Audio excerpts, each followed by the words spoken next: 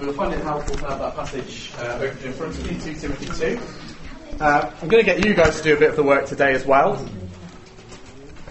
So, obviously, originally I wasn't supposed to be speaking this weekend, so we decided you do some of the work and I do some of the work, but we'll come to that when we come to it.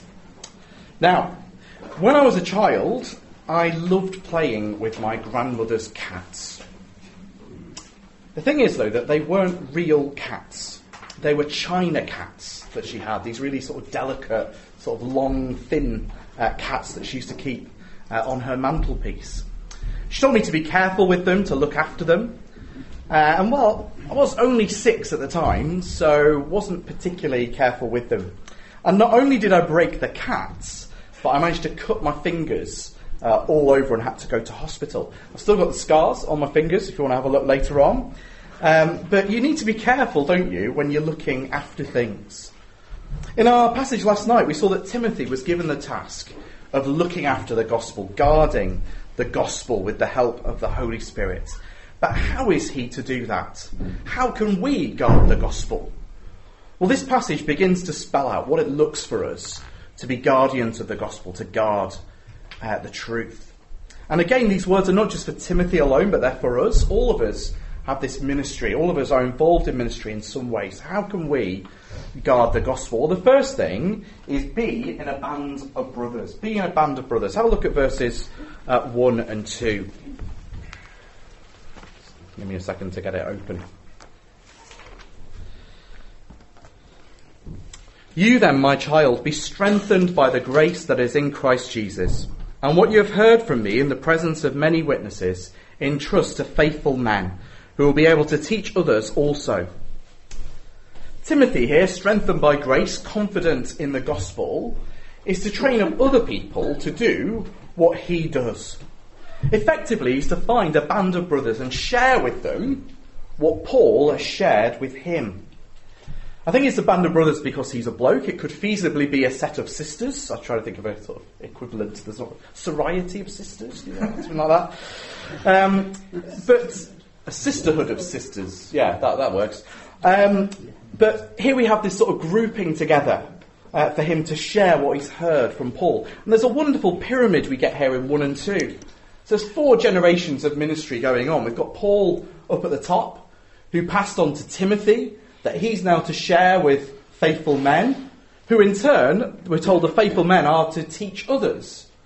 So there's this wonderful multiplication of ministry going on. He's to find these faithful men to pass these truths on to help guard the gospel. Why is it faithful men? Not holy or godly or capable? You'd expect something like that, perhaps. Well, it's faithful because reliability is what counts for guarding the gospel. Faithfulness is what counts for guarding the gospel. And they're to teach others to do the same. They're to do the same thing, gather themselves a band of brothers and repeat the process.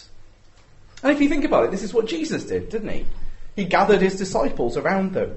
He taught them for 3 years. And then what did they do? They went on and they taught others. This is Paul's big strategy for guarding the gospel, passing it on to faithful people who will faithfully pass it on. So guarding the gospel, I don't know what images came to mind when we sort of used that phrase yesterday. It's not about keeping it unused in some sort of glass cabinet in a museum. It's not about sort of putting it up on a shelf somewhere so that nobody can touch it. It's actually about getting it out. It's about faithfully passing it on to others so that the gospel message is everywhere. It's being involved in that ministry. So this is not so much about evangelism. It's not talking about multiplying people who are coming to Christ.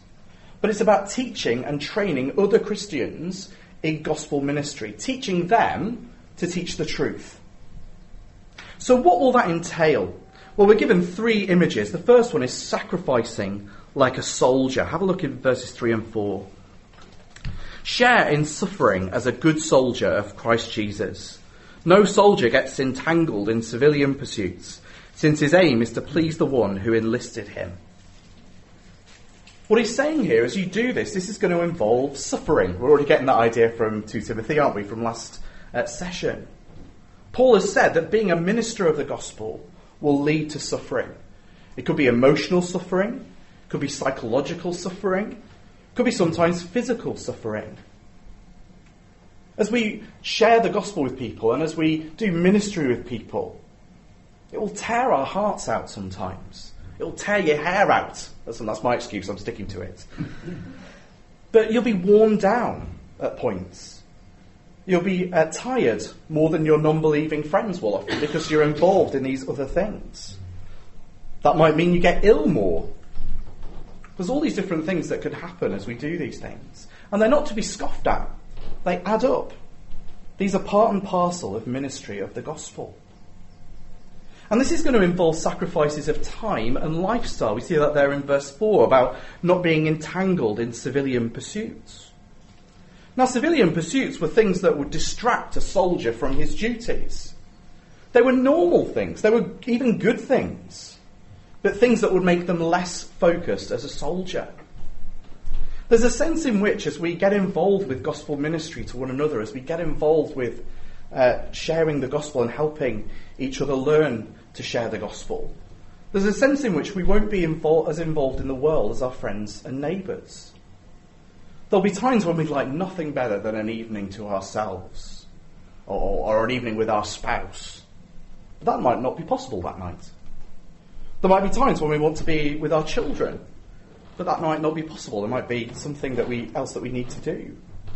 It might mean that we take our holidays at different times and potentially pay more for our holidays. It might mean that we're not as involved in a hobby as our friends who live and breathe, athletics or classical music. Try to be as broad as I can there between the two.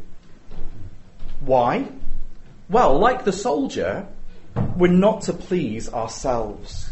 Our lives are not our own. We're to live to please God. We don't serve ourselves.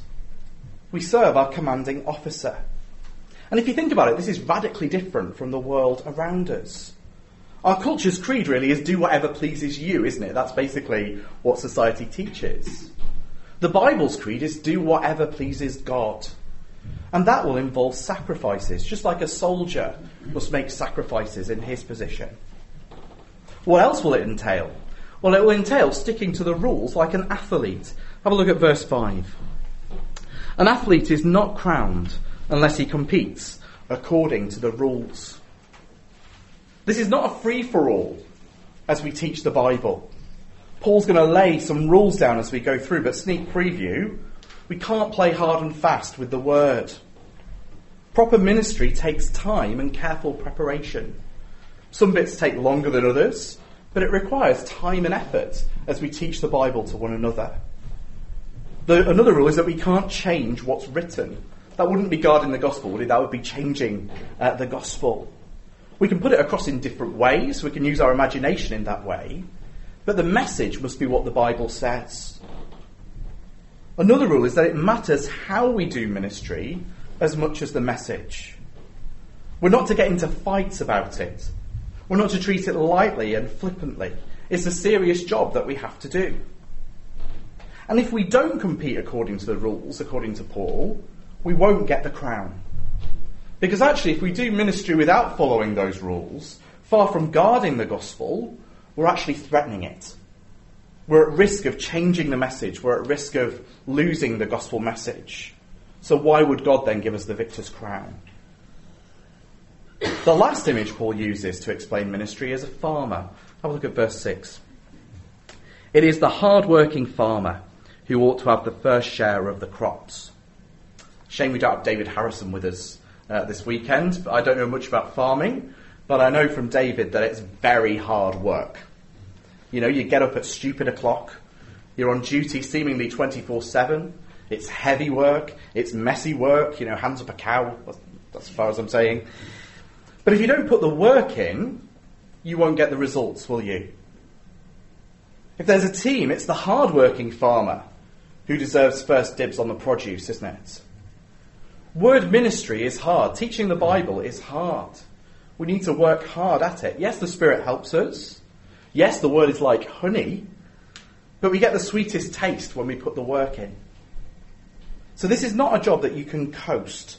You must put the work in, like the hard-working farmer. And as if to demonstrate all this, Paul tells Timothy to think it all over. See that in verse 7? Think over what I say, for the Lord will give you understanding in everything. That almost could be, you could write that under your Bible, couldn't you? That's basically what we're to do. Think over what I say, and God will give you understanding in everything. It takes work. It takes effort. But God takes that work and effort and blesses it. So what we're going to do, that was my first point. For the second point, though, I'm going to get you guys to do some work handling the Bible. So what I want you to do, just break into groups again of 3 or 4, or maybe slightly bigger if you want to. And I've got some questions.